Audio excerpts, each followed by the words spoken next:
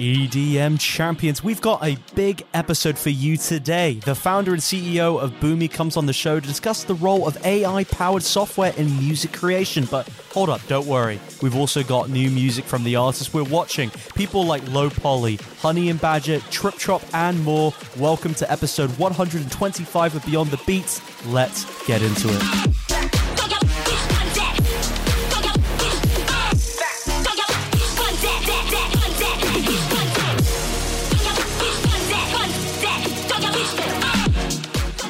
EDM champions, I come to you with some semi-sad news, okay? Oh no, what's going on? This is the second to last episode of this season for Beyond the Beats, episode 125. But you know that when you hit play on your favorite podcasting platform, you are in for some fun. You're in for some new music. You're in for all the great things about our EDM scene. And Alec Prieto, EDM champions all around the world. I have an amazing on repeat for you all this week. I fucking love this song. I love this man, Seven Lions. I truly do. I never see a bad set from him. No. And I just feel never like... a bad hair day. Never a bad hair day. Hair day. His hair is luscious. It's gorgeous. Goes along with the music. I love it. My on repeat for everybody this week is Seven Lions, Jason Ross, and Jonathan Mendelsohn. They teamed up for their track Oceans. Take a listen.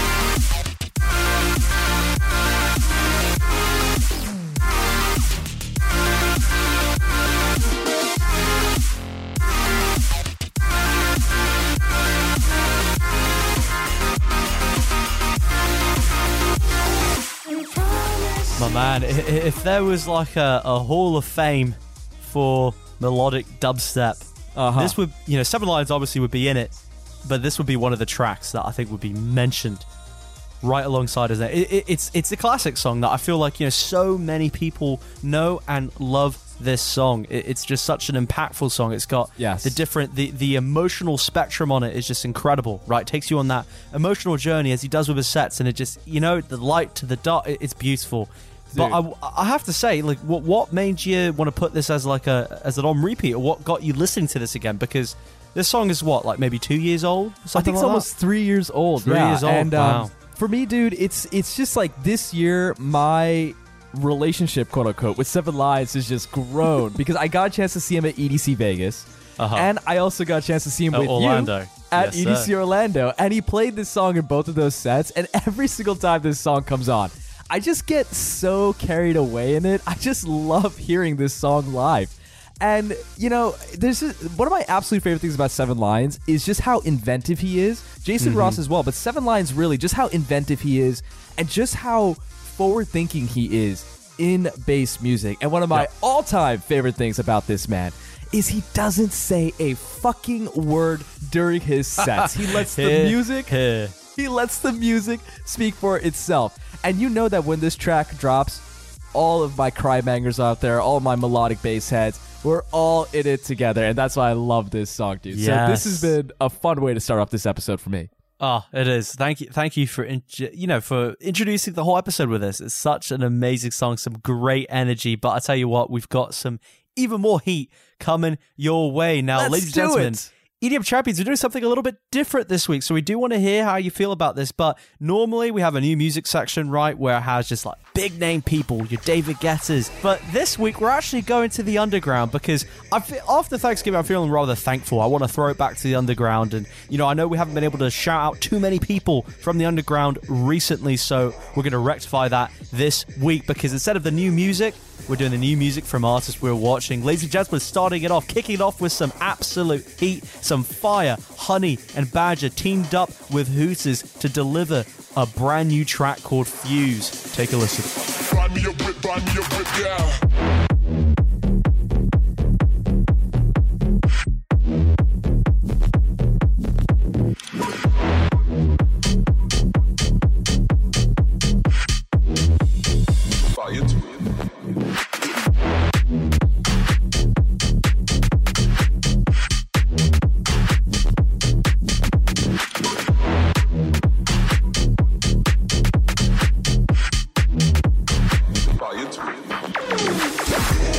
Oh man, what a great way to kick off this section, brother. This has got to be one of my all-time favorite Honey and Badger releases. I mean, we have been watching these guys for nearly 3 years now at this point. And this is in the first season? I think we first featured season, them. 100%, and possibly even the first 10 episodes. Right, this is some shit straight out of a Chami Mala No Redemption set. The darkness is felt so easily, but that groove is very, very much alive. Yes. That's why I love this track. Big fan. What did you think, brother? What I loved about it is that it's you've got the groove in there, but it's also gritty, right? Like you can really hear that when the drop kicks in. There's some grit to it, but they really play a very like they. I'm not normally a fan of like staying on the fence between two different vibes, but I think they really do this well. And so when it's done well, it's really captivating, and that's what it was for me. This song was captivating. It had the grit, had the groove. It just had the rhythm overall, and everything was just put together magically. So I thought this was really well done. And also shout out to I think Hoots is what a name. Definitely. But there are also somebody that's on from the underground as well. So definitely should be keeping an eye on them too. But moving onwards, we're gonna get a little bit darker here. We're keeping the energy going, but certainly getting a bit darker, a little bit lower. Here we go, ladies and gentlemen. This is Low Poly with his new track, Do Better.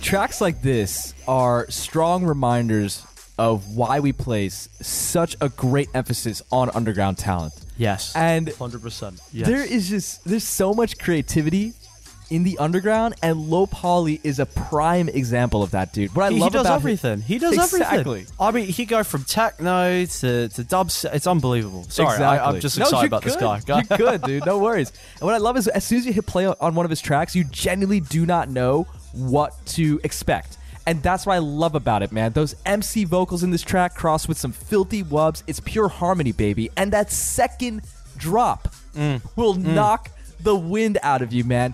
He is so good at developing his tracks and taking you on a journey, and that's what I love about Low Poly. What did you think, brother?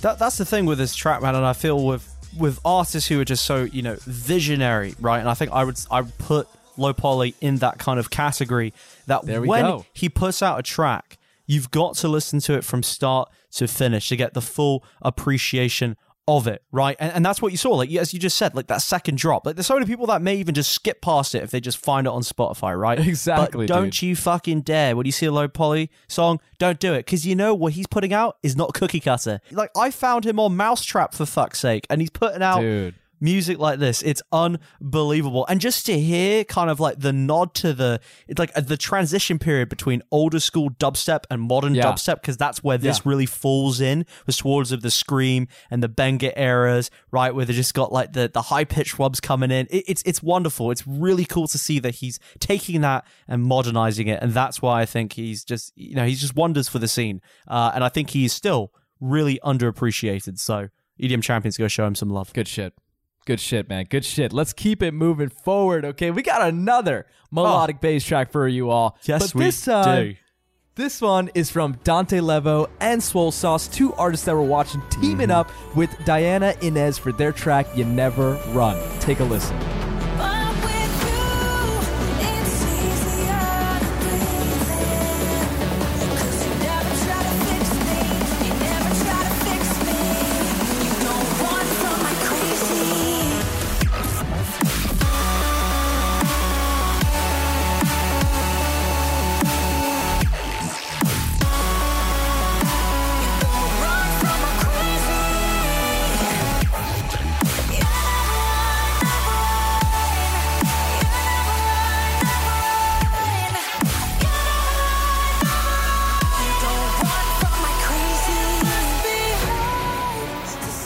Dante Levo and Swole Sauce, they came so well together, right? Their styles, I think, have, synergy from the very get-go, and that's a drink for the people on our checklist there.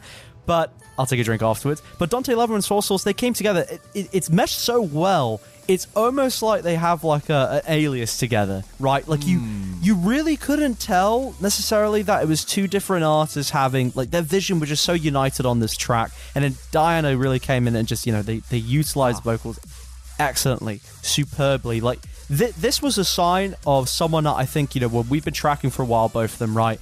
They were always talented, but they're really showing that potential now. Like, this is what I would call, like, this is a professional track. Like, this is a very, very professional track. So I'm so happy to see this growth, because it just shows, like, in no time, they're going to be playing on stages at our favorite festivals. You just got to pay respect to all three of these artists. And I have to say, I just want to emphasize this again one more time. Diana Inez sounded absolutely fantastic on this track. Mm-hmm. Everyone truly showed up and did A+ work. And I think this is just such a wonderful track that all of our melodic bass heads can get into. Alec. Dude, fuck me, man. Fuck me. All right. This track, it's so aptly named, because it describes. It doesn't need to be like a complicated name for the track, right? Like, it just describes what it brings. Trip Trop, baby. They have brought the heat with their new track called Heat. Here we go. Take a listen.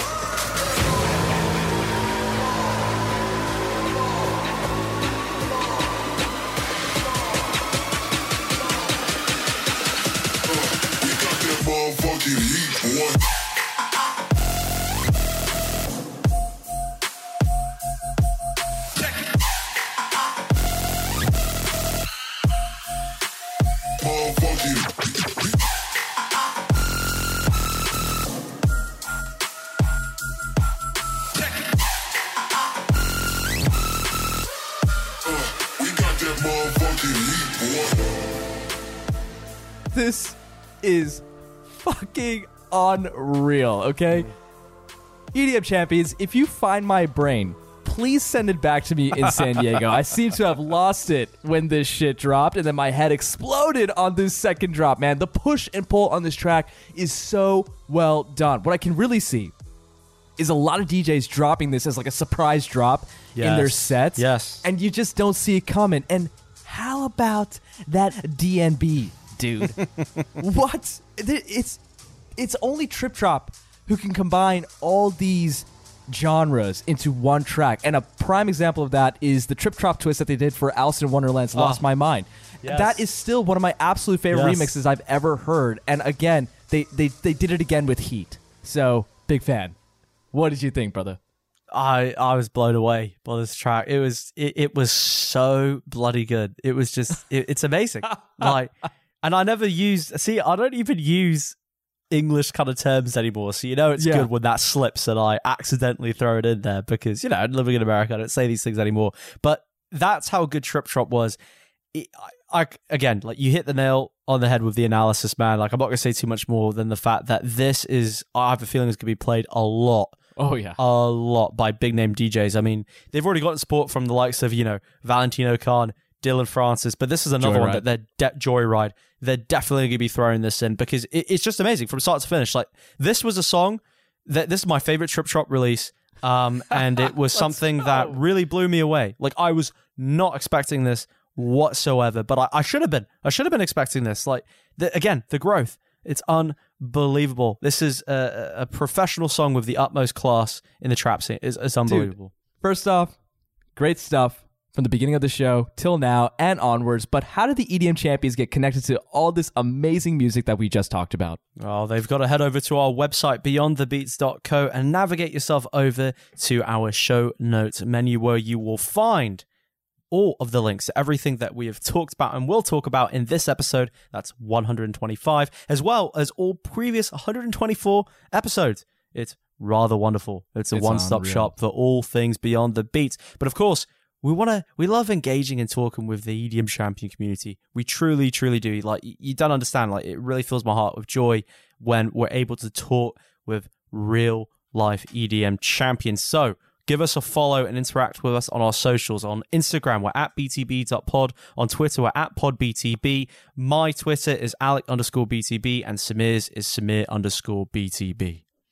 Thank you so much, my friend. I really, really appreciate that, man. And I just want to say I'm loving Twitter. I'm having such a good time on that app, dude. I'm having so much fucking fun on Twitter. So EDM Champions, if you want to do some shit posting with me, if you want to fuck around, just hit me up on Twitter at Samir_BTB. Alec, you know, man, like we just did a whole new music section wholly dedicated to the artists that we're watching. Mm-hmm. And that was so fun. You know what I mean? Because these are artists that are a little bit smaller, but they have a lot of passion for what they do, and they have a lot of fucking talent. And you know what that reminds me of, dude? What? What's that? That reminds me of our sponsor, Fest Flags, okay? And I'll tell you why. Beautiful. Small business, but they put so much time and so much attention and so much care into making sure that the EDM champions get the best flag possible for all their upcoming festivals and shows and raves. And those flags are made with love, and they're made with high quality. Their customer service is amazing. Okay, they're super responsive, and best of all, you don't even need to have design experience to make your own flag. Okay, you could just go onto festflags.com. Okay, step through the checkout process, and the team over there will help you get a design that you love. They'll do some revisions for you, and then they'll get that shit printed, and they'll mail it home to you extremely quickly. And best of all, you get 10% off when you use our code BTBpod. So go to festflags, festflags.com, and use our code BTBpod for 10% off. And you're going to love supporting a small but amazing business like Fest Flags. Alec, we have a really, really fascinating, interesting, and perhaps at times controversial conversation. 100%. We really do. When we recorded this, you know, it was it's a big deal. Many people who are in the producer community will have heard of the company Boomy, right? It's essentially sign up for it, and you're able to leverage their AI technology in order to just create a song from scratch. So you don't need any type of production background, any real technical knowledge when it comes to music production. So it's a little bit controversial for that, because it kind of feels like you've got a piece of software that's just writing all of the music for you. But there's always some nuances in these type of stories, right? And I'm not saying, you know, I don't think there's a clear answer on whether this is good or not for the scene. However, we thought it was of the utmost importance that as this technology comes into the market, that we have people like this on to chat about it, because the nuances, like the devil lies in the details, right? So it lies in the nuances, and whether we like it or not, this type of technology is coming. So it's important to have these conversations now, early about it, so that we can really be able to understand each side and really understand how this could impact our scene. So rather than put words into his mouth, we decided to invite and have on the CEO and founder of Boomy to talk to us about everything relating to AI-powered software in the music creation process. So without further ado, ladies and gentlemen, EDM champions, keep your minds open and listen to this conversation that we had with Alex Mitchell of Boomy. First of all, tell us a little bit more about like your background and how you came to start Boomy and this kind of like crazy concept that it is. Yeah, absolutely. And thanks again so much for having me. So Boomy came from a long career as a musician, but also as somebody who was heavily involved in music tech. And I was just fascinated by the space when I first saw some of these early projects, early research into AI music and music automation generally, maybe 5 to 10 years ago. My last company was an A&R research company, so we had lots of data, and we were looking at different ways to try to do predictive analytics to see what kinds of songs could be hits. And it's not really that far of a jump, right, to say, well, wait a minute, are there data principles? Are there things that we can do with this technology that could enable people to create music? And if the answer to that is yes, then the next big question is, well, why, right? And who actually would want to? And how do we sort of look at this new market of people who would make music, right, if they could? All those sort of questions were just so interesting, and we had to start a company around it. So here we are, all these songs later. And so, like, I guess just a quick kind of like, let's just give a quick little background. Like, do you have some like stats off the top of your head that you could throw just to give our audience a sense of how much Boomy has accomplished in a relatively short period of time? Sure, sure. So we've been at it since about early 2019, and from then to now, we've got over 4 million original songs that our users have created. And again, I want to be clear, like that's people, right, making the music. We didn't just sit there and press a button. There's over 100,000 of those assets are live in the streaming market, earning revenue for those users. We've got over 200,000, actually close to 250,000 users now, and a ton of this growth has been in the last 5 or 6 months. Wow. We did 1 million songs in about a 90-day period, to put that into context. And we do a bunch of different genres. Hip hop beats are very popular on the platform. Obviously, we recently launched EDM, which is one of the reasons why we're here. And other genres, and our users can take the songs, make crazy stuff with it. But the growth and keeping up with the growth has just been incredible. So I imagine just because of just how many songs have been produced thus far, it must be quite an easy process to kind of get on and start making music with Boomy. So what is that like? Walk us through the production process. Like Samir and I have, played with it before hopping on the call, obviously. But I think just for the people listening in, like, what that new user that comes on board, what's kind of like their flow and how do they get to making and publishing their first song? Sure. So, in that second question of who wants to do this and why, right? 85% plus of our users are first-time music makers. And so we've optimized it to be as simple as possible to get started. I would say, depending on how much musical knowledge you're bringing to the platform, that's going to determine your path. If you know what tempo means, if you know about what the word production and mixing mean, right? We have a custom style that you can go in and you can select custom. You can pick from a whole bunch of different presets around mixing parameters and instrument parameters, and get really specific into different densities. You can say, I don't want the bass to play this much. I want tons of drums, lots of chord, that kind of stuff. But if you have no idea what you're doing, right, and you've never made music before, you can use a top level preset or a series of presets that we've created around genres. And from there, you get a song, right? And there you pretty much have a couple of different ways you can go from there. You can reject it if you don't like how it sounds, and it'll create another totally fully produced song. I skipped over this, but maybe it's important to note that what Boomy will give you, as a starting point, is a fully produced track. So all of the notes, all of the different automation, all of the effects, like everything. And because it's an automated system, it's not always going to get everything perfect, right? Right. Not every song is going to be, that great. And so you kind of filter through, you find one you like, and then you can start making edits. You can change the arrangements. You can reproduce certain elements of it. You can add vocals. You can add automatic vocals. So just as some of our users like to do, you can just scream something random into the microphone, and it will put that over a beat, and it will make our systems will do their best to try to something cool out of that. And from there, you've got songs in a library. And by the way, this is all completely free. And from there, you can create a release just like any label would. And we are, basically an integrated instrument and distributor and label and publisher. And so what we'll do is we'll publish that music for you to globally to all the different streaming services, not just domestically, but internationally as well. And not just music streaming services, but YouTube and TikTok and all those places. And as they get streams, we pay our user, we pay you for every stream. And so if you're, somebody who just wants to get started making music, you can go from never having created a song in your life to having something kind of cool, right, out there on streaming platforms right next to your favorite artists in, 15, 20 minutes or even less. And we just think that's really cool and really special. If you have video content, if you have a podcast, right, you can create a song, distribute it to platforms. If you have a TikTok following, we're seeing a ton of growth on TikTok. You can start using that music in your own videos, and we will pay you an 80% share of those royalties. So that's the cut that we do with our users. We pay out 80%, and we keep 20 to keep the lights on. Wow. So one thing that I really like about Boomy's mission and what you all are doing is that you're making music production easy to access. You're allowing people to really just try it out without dropping a ton of money to get started in the creative process of producing music. And so that's where we're at right now. But where do you see Boomy going in about 5 years from now? I liken our development to the iPhone camera sometimes, right?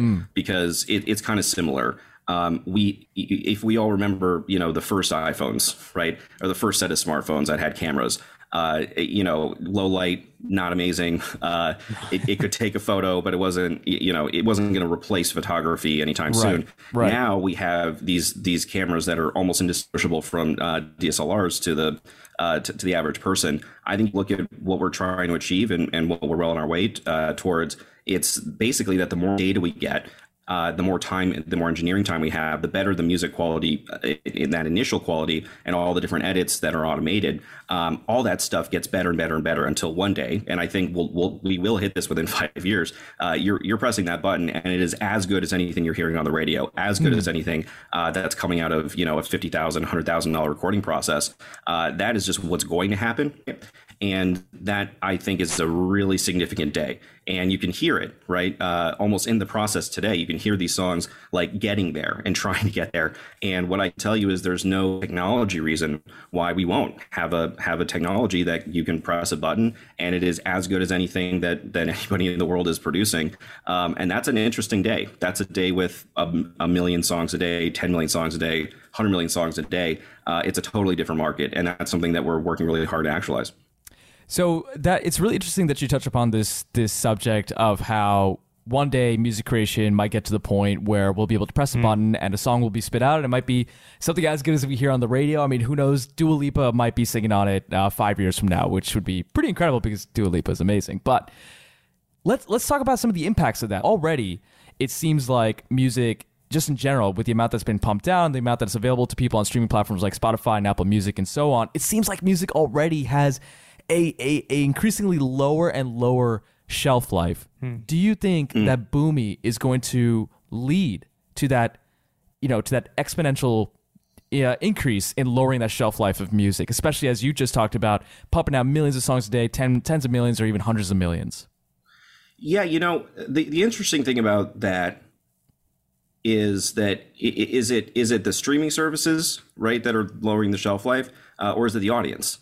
I mean, there's this kind of push and pull, I think, on these platforms now, right? Where the platforms are building towards the user behavior, but they also start to impact that user behavior, right? And, do I see content in general, music content in general, having much shorter cycles? Of course, right? That's been a trend for a long time. We're seeing that in video too. I mean, look at these TikToks.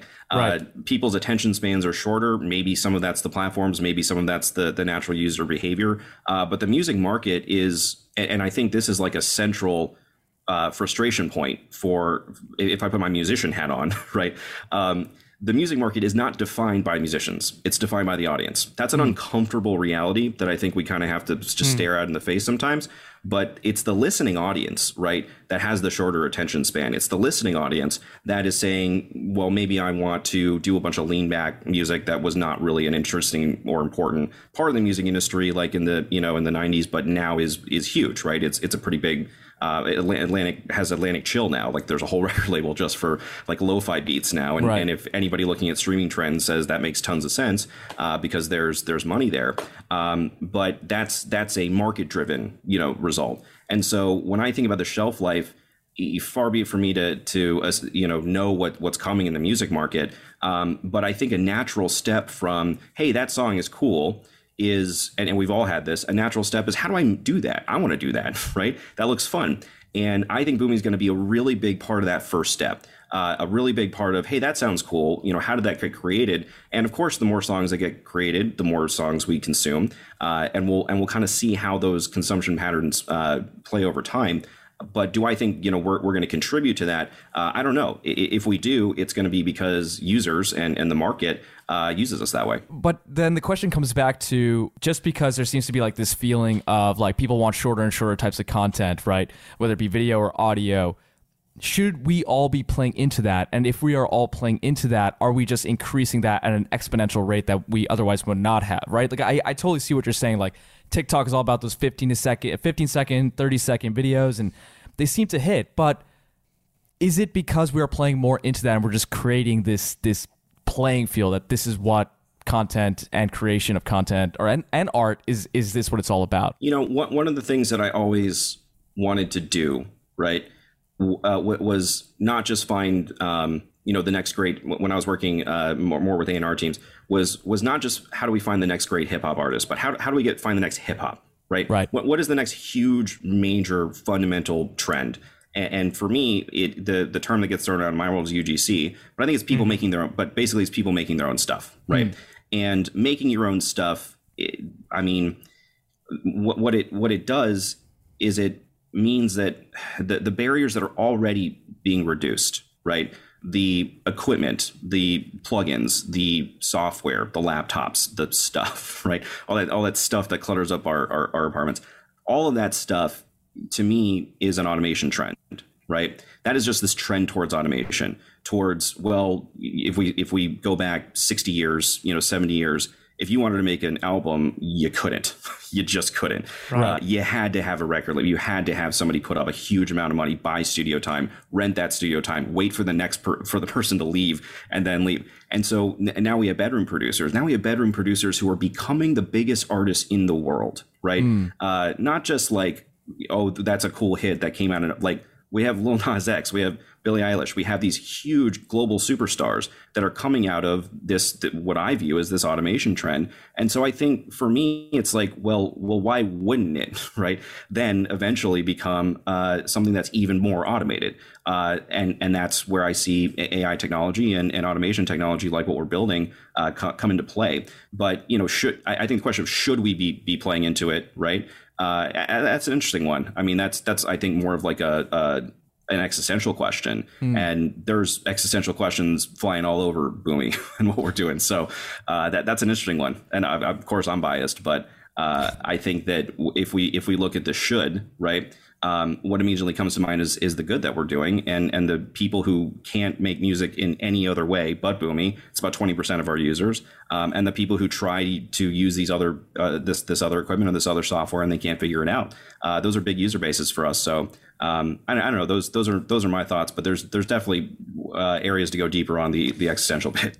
Yeah, it's so tough because I'm sitting here and it's just there's so much tension held with it in how I personally feel, and I think how a lot of people feel about automation coming in any industry, right? It's because when you break it down to its core, it's really quite simple. It's like the more you increase accessibility to any type of technology, right? That could be cars, it can be planes, it can be music production, right? And letting more people be able to produce music like Boomy is doing. With that increasing accessibility comes a proliferation of outputs, right? You're going to see a saturation in some way of whatever output of what you're doing. Like when people before wouldn't be able to travel, in the 1800s, they couldn't really travel to a lot of places, right? But then as more cars came along, you were able to travel to different places. Same thing with planes. So it's just, there's this inherent thing when you just increase the accessibility to something that is going to cause, more of it to occur. That's something that bothers me because it's almost like a double-edged sword in a way, right? Because we've seen that certainly with music. And going back to what you were saying earlier, Alex, about how, is it the streaming platforms or is it the user? In my mind, is quite clearly a mixture of both. It's almost like a cycle that occurs, because it's like a perfect storm at the same time. The streaming services are playing into kind of the fact that people want to consume more music more quickly, right? But then the upside of that is the fact that you can stumble across genres that you probably wouldn't have taken you years to come across. And in an instant, the algorithm can show you, new music that you can fall in love with. But comes at a cost is the fact that you're consuming at a much higher rate, and that's going to lower the shelf life. So I guess just, I know with this isn't, we'd like to get a little bit existential here, so just bear with us. But sure. With that kind of in mind, and you were talking about the should question and the good that Boomy does, it seems to me that you're also trying to think that while you are increasing accessibility to music production, you also are thinking about kind of the negatives of it. What are you doing to ensure that you are mitigating some of the negative outcomes that could arise from, say, like, an exponential increase in market share from Boomy, where, in 5 years' time, you've accomplished everything you wanted and music is being churned out at just an unprecedented rate, and people who were never asked before doing it. So, like, what are some of the conversations or things that you're doing internally to make sure that you can mitigate some of the more negative effects that could be arising? I think it's a perspective question, because any time in music history that there was a huge technological leap, and arguably the history of music is a history of technological leaps. Right. It was always met, I think, from the creator community with a little bit of that, with a little like, oh my gosh, what is this going to do? Let's go back to synthesizers, right? None of us there would not be an EDM without the E. There would not be an E without the synthesizer. And Queen, very famously, in their first albums and in their early albums would write no synths, right, on the back of their albums.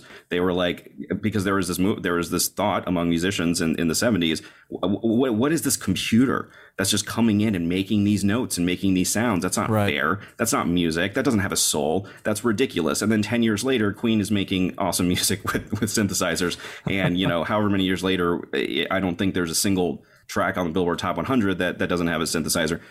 Maybe a more recent example, would be Auto-Tune. I remember when Auto-Tune was like this huge controversial, like, oh my gosh, they were using Auto-Tune. Could you believe that this singer would use Auto-Tune? And in retrospect, these things seem silly, right? Because of course, synthesizers it's just a different type of sound. It's a different tool. It's something that can be used creatively and integrated creatively. I don't think anybody stopped appreciating a great singer because of the existence of Auto-Tune, right? All these technology shifts did was make it more accessible, right? And so if you were a singer, right, and you're looking at this and you're looking at Auto-Tune and you're saying, well, a negative effect of Auto-Tune is that, my skill has become somewhat devalued. We could argue that point, and we could argue that there was something that Auto-Tune could have done to mitigate that reality. But if you think about literally the voice that Auto-Tune gave to so many artists that made these hits happen, that made became such a fundamental way that people made music, that it's kind of hard to imagine our modern music industry without Auto-Tune and without the ability to give people. All that we really did was just make it more accessible and make it easier to make something that somebody wants to hear. So again, in terms of mitigation of negative effects, I really just think it's a perspective question. And mine, right, is that more musicians is a good thing. And I think that's been proven over and over again in history, and I think it'll get proven here too. Yeah, that totally makes sense. And it's just the difference is, though, for me and this is kind of what I think scares me and a lot of other people about technology such as what you're doing here, which is just, beautiful from a technological evolution perspective. Like, it's incredible, right? And the tech geek in me is like, holy crap, this is amazing. Like, it is the future. This is great. But what seems different about this is that Auto-Tune, the synthesizer, all these past things have been tools.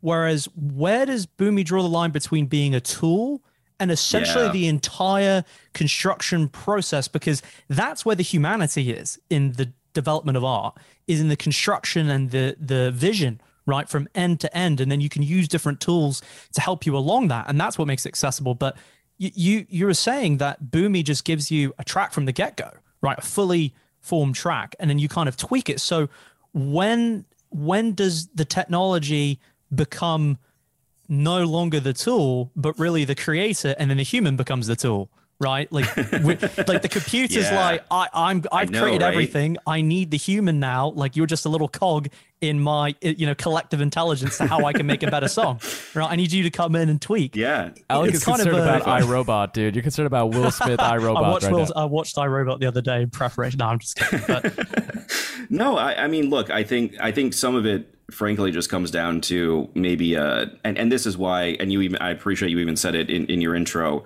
I cringe a little bit when we're called AI music, or this is all artificial intelligence or whatever, because the reality is there is no artificial intelligence that is self-aware and wakes up every day and says, what I, as a sentient computer, would like to do is make a song for my humans. Right. Like that's not where we are. But Boomy is a tool, right?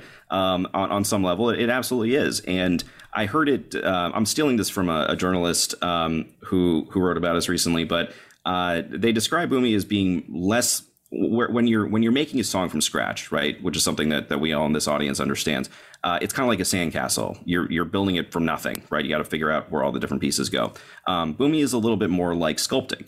Boomy is, you've got a block of marble, right? and the way you sculpt that marble is going to change depending on the marble that you're given. It's, you know, less.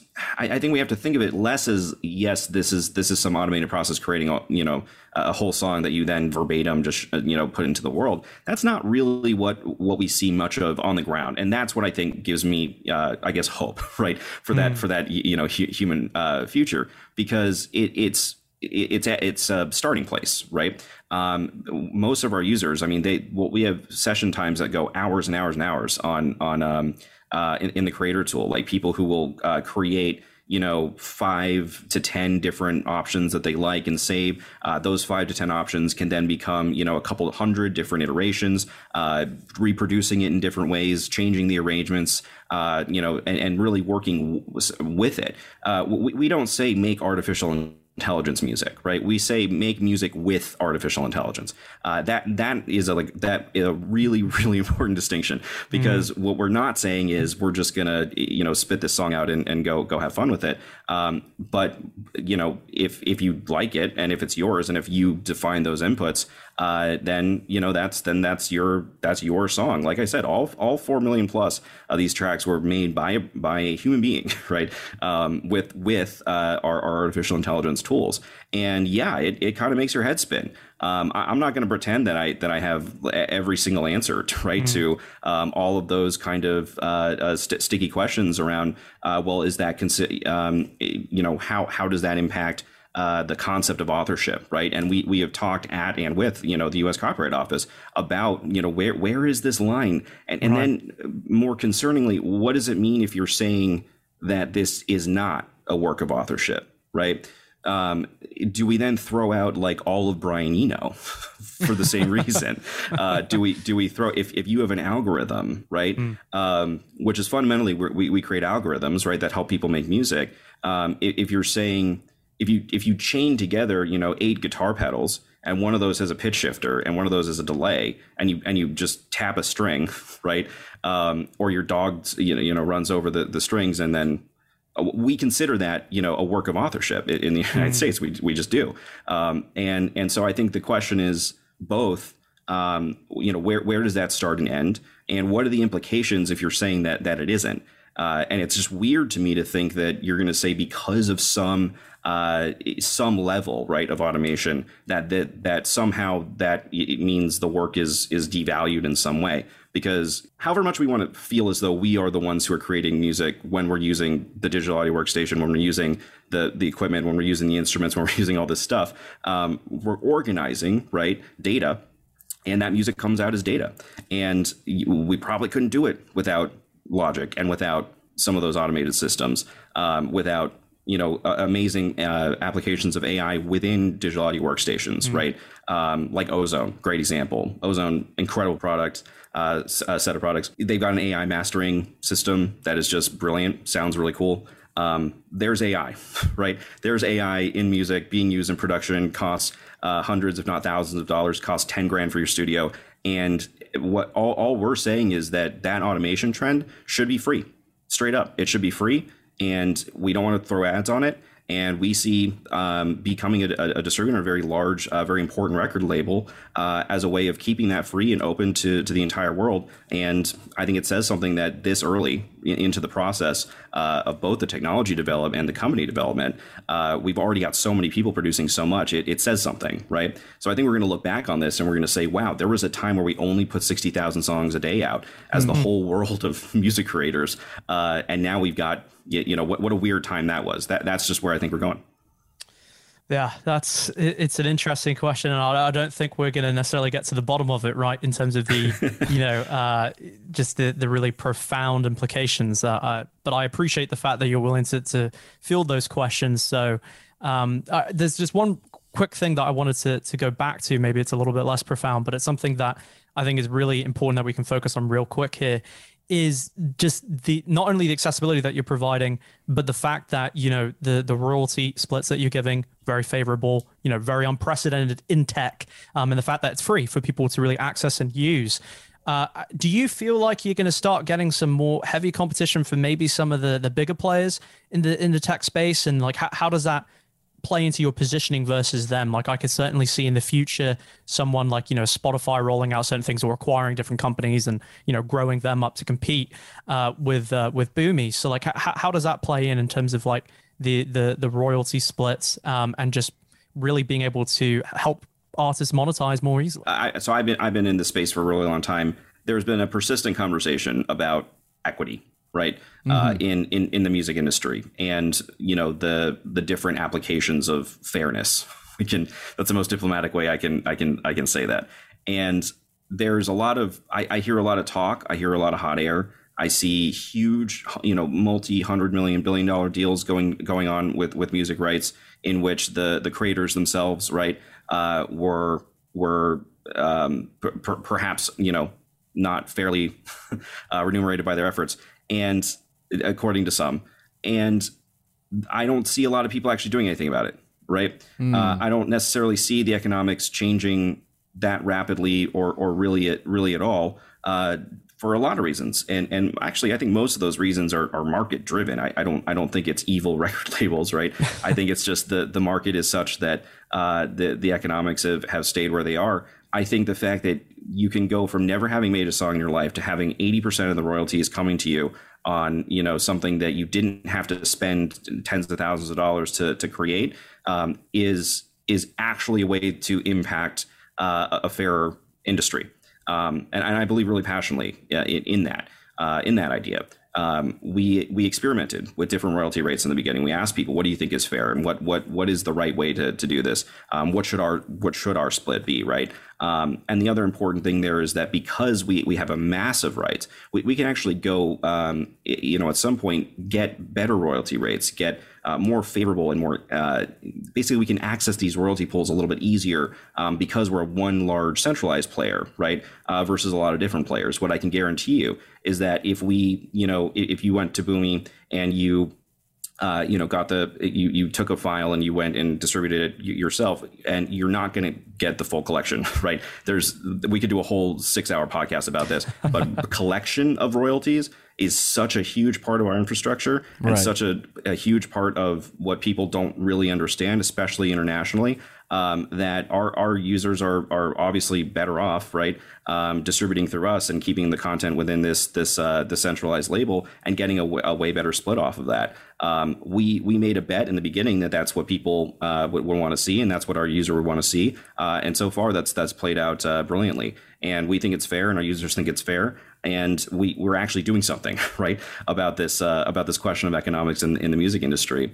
So that's my view on it. And when it comes to the big tech players, all I see is opportunity. I see a bottomless well. I mean, this industry was not what it was now 10 years ago. You're looking at a $70 billion streaming, a $70 billion a year streaming industry in 2030, a $55 billion music rights industry. Those numbers were like nothing, 10 years ago. And I think that means there's a lot of space for a lot of different players. And all those big tech companies you mentioned, they are paying you and me and Boomy users, right? We send songs to Facebook. We send songs to Instagram. You have an Instagram following. You're crazy not to be throwing a Boomy song in the back of your video every once in a while. You're crazy not to be dancing to your own beat on TikTok, right? And getting the benefit of that royalty. So I think what we're going to see is big tech companies really supporting some of this stuff and creating more value, creating more dollars, going to more people. And I think that's only good.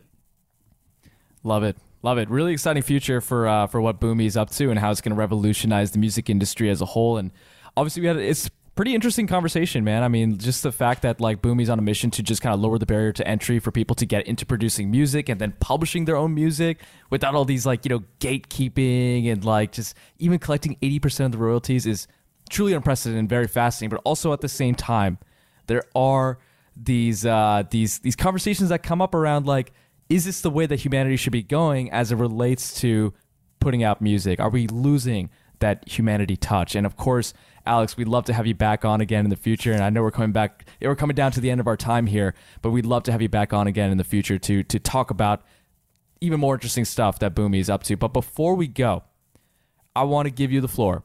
Is there anything that skeptical users should know from you as it relates to the Boomy platform? What would you want to tell them? I guess I don't know that I really see a lot of reasons to be skeptical of the platform or the technology or what we're doing, but I fully understand the audience, and I can tell you our humanity removal algorithm is doing quite well.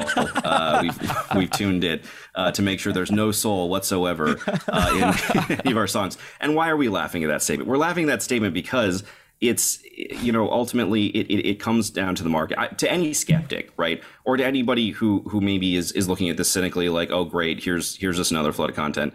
I would just say, look at your history. I was around when there was the time.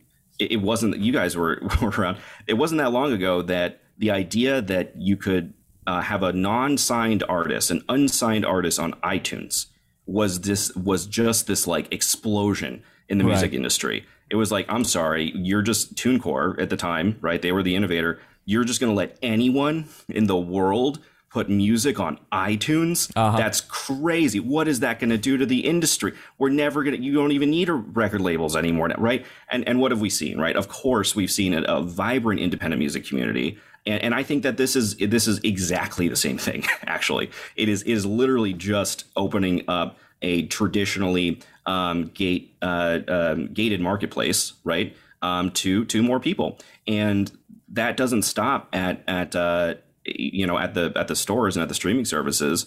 That has its origins in the creation process itself. So to the skeptic, I would say, look, isn't creating music fun? Isn't it awesome? Because we've got people all over the world, right? And who write in from places where they literally say, we don't have like studios or equipment or any of this stuff where we live. We do have smartphones. We do have, browsers on those smartphones. It's why we're a web-based product primarily. We haven't even rolled out an app yet because we know that a lot of our users want to use us on browsers, on underpowered devices. We've tuned this cloud technology to be able to produce songs so that anybody can participate in it. So what I would say is, if you're an independent artist, right, who enjoys the fact that you can make music and put it out and anybody can listen to it, that's not that old of an idea. And I think if we fast forward 10 years, 20 years, right, that was about 20 years ago now, the idea that like, oh, no, there's this kind of thing and that thing is a musician, but then there's this other thing and that's not, that's going to get really fuzzy. And again, I don't have all the answers. I'm just a musician as well. And I think this stuff is really interesting. It gets even crazier when you start to think of us as authors and our team as authors. A lot of crazy existential stuff here. So excited to come back in the future. We can track this. We can see how this goes in the next 20 years. And then, I'm excited for the 20-year retrospective where we play this interview back. Exactly. And we're like, man, do you remember when we were scared of this thing? We were graying and... Right. Sounds great. Oh, man.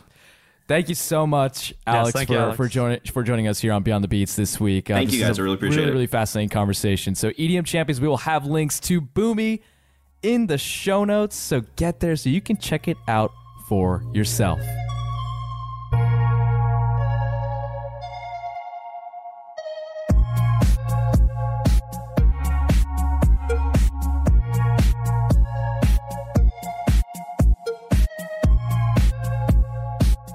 What you guys are listening to right now is actually a song that was made on the Boomy application itself. This is Under the Iceberg with their track Equinox.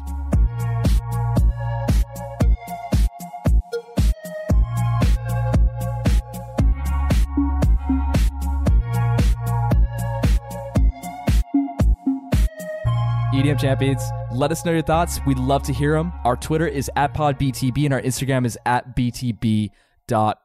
And we just want to remind everybody, as we start to come to the end of this season, remember next week is our last episode of I can't believe this it. 2020. I know, of this 2021 season. We would greatly appreciate it if you could drop down on your favorite podcasting platform and give us 5 stars and leave a review. Those help us reach new EDM champions all over the world. Alec, let's go, baby.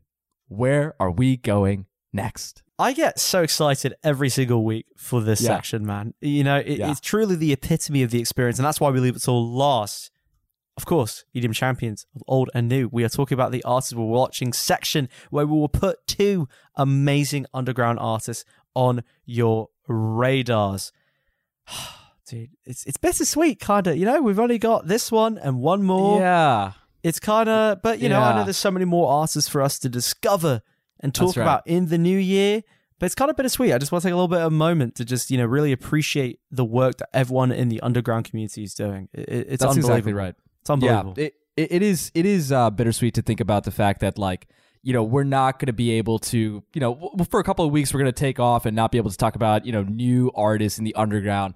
But you already know that when we're back in 2022, we're going to have some even more fire. But let's live in the present. Let's live in the now. Alec, can I go first? Is that okay? I'm really excited about my pick. Of course it is. You go ahead. I'm excited about your pick too, man. Lay it on us. Let's go. Let's do it. So EDM champions, I have not really played a lot of dark music this season, especially this half of the season. I feel you're the Crunchwrap Supreme. I'm the Crunchwrap. Dude, speaking of Crunchwrap Supremes, I had a Crunchwrap Supreme last night and it was awesome. I don't want to know how much you spent at that chain. Dude, my body was hurting the next day. I will say that, okay? But it was all worth it, my friend. However, all right, let me tell you about something that never leaves me hurting, okay? It's my artist that I'm watching this week. I'm talking about Trisekt. Trisekt,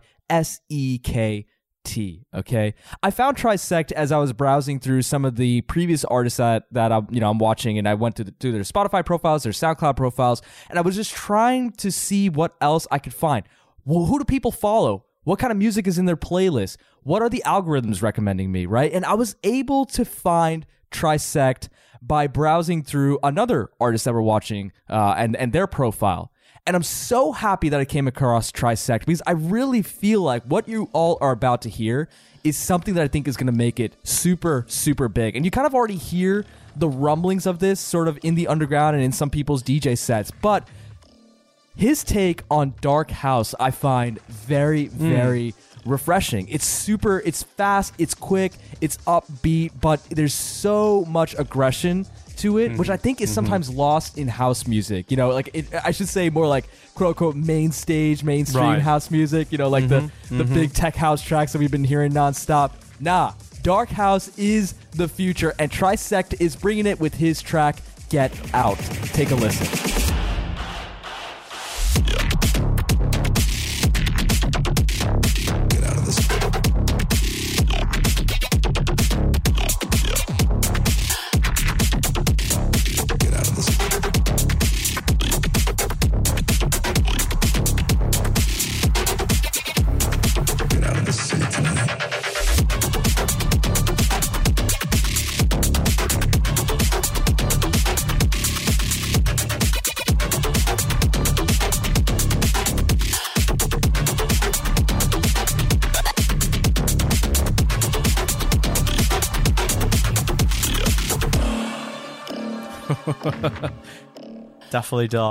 Definitely dark, and I love it. I'm all here for it, man.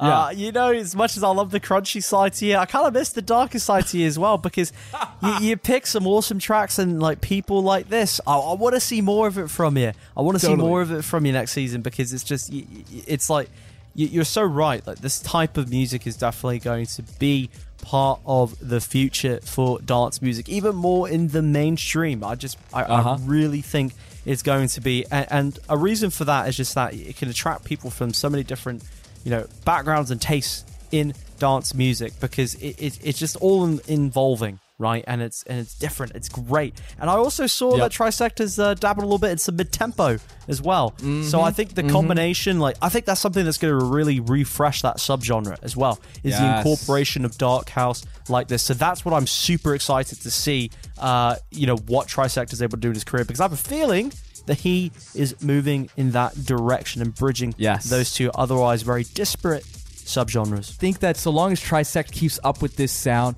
keeps making this very fast-paced dark house, quote-unquote, I think a lot of people can really get down to this shit. And I would just love to hear some of this live. And I really think that 2022 and beyond, we're going to be hearing a bit more of this. So, Alec, that's my pick for this week for episode 125. Now you have an amazing, amazing pick. And I cannot wait to hear the story of how you also found this pick, because I think it's equally as important. So, Alec, who's your artist that you're watching this week? Absolutely. Ladies and gentlemen, EDM champions for the penultimate last.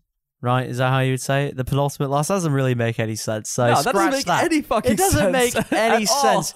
Because, you know, like, my brain is a little scrambled, not gonna lie, after listening to this person's tracks. Like, it just makes me a little bit frightened. It makes me a little bit kind of like all over the place. But that's because this person has such an incredible grasp on what is the essence of a subgenre and what it means to take it into its new wave. So that's why I'm really calling this new wave drum and bass. Ladies and gentlemen, the EDM champions, without further ado, please welcome onto the show somebody who is going to rock your world with some newer wave style of drum and bass, a little bit of a liquid, a little bit of neuro here and there. It's an overall certified roller. This is Gyrofield with her track Out of My Mind.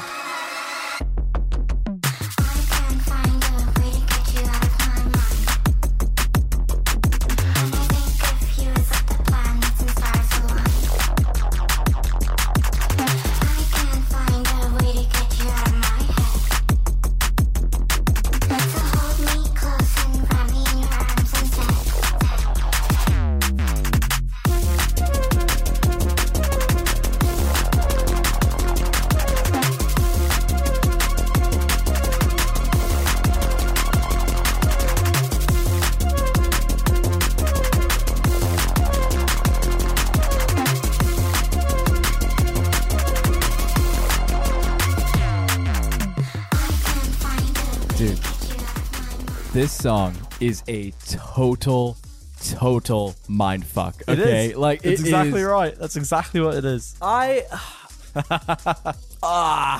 don't know, man. When I was listening to this song, I genuinely just did not know what to expect next, you know? And I truly think that Eurofield is going to be the next wave of drum and bass, man. Like I could feel it in my bones because they're just so interesting to listen to, and that vocal sample is unfucking real. I am a sucker for a nice vocal sample. You know what I mean? I think Yes. Eurofield really just like Courtesy hit it of home. Inkwell on there. Just have to give a quick shout out to Inkwell. Good And I'm shit. glad that you're saying Eurofield because I wasn't sure if to go with the actual Greek like saying of it. I don't know.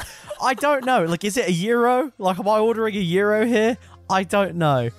It's so funny because one time in my office we were having this conversation, you know what I mean? And we looked it up on like Google, like It is how do you euro. actually It is. It's euro. Yeah, exactly. Yeah, but there's like it a lot is. of emphasis on that GY sounds like euro. But I you had know? no idea if that's what. All right, I'm gonna have to. I'll have to message her individually because I'm just like I have no idea. Totally. Beyond that, I have to give big thanks and shout out to Melissa. I'll put her Twitter into the show notes as well, but she did a fantastic article for Festival Insider, really documenting kind of the rise of her. I mean, she's only 19 years old, if you can believe it.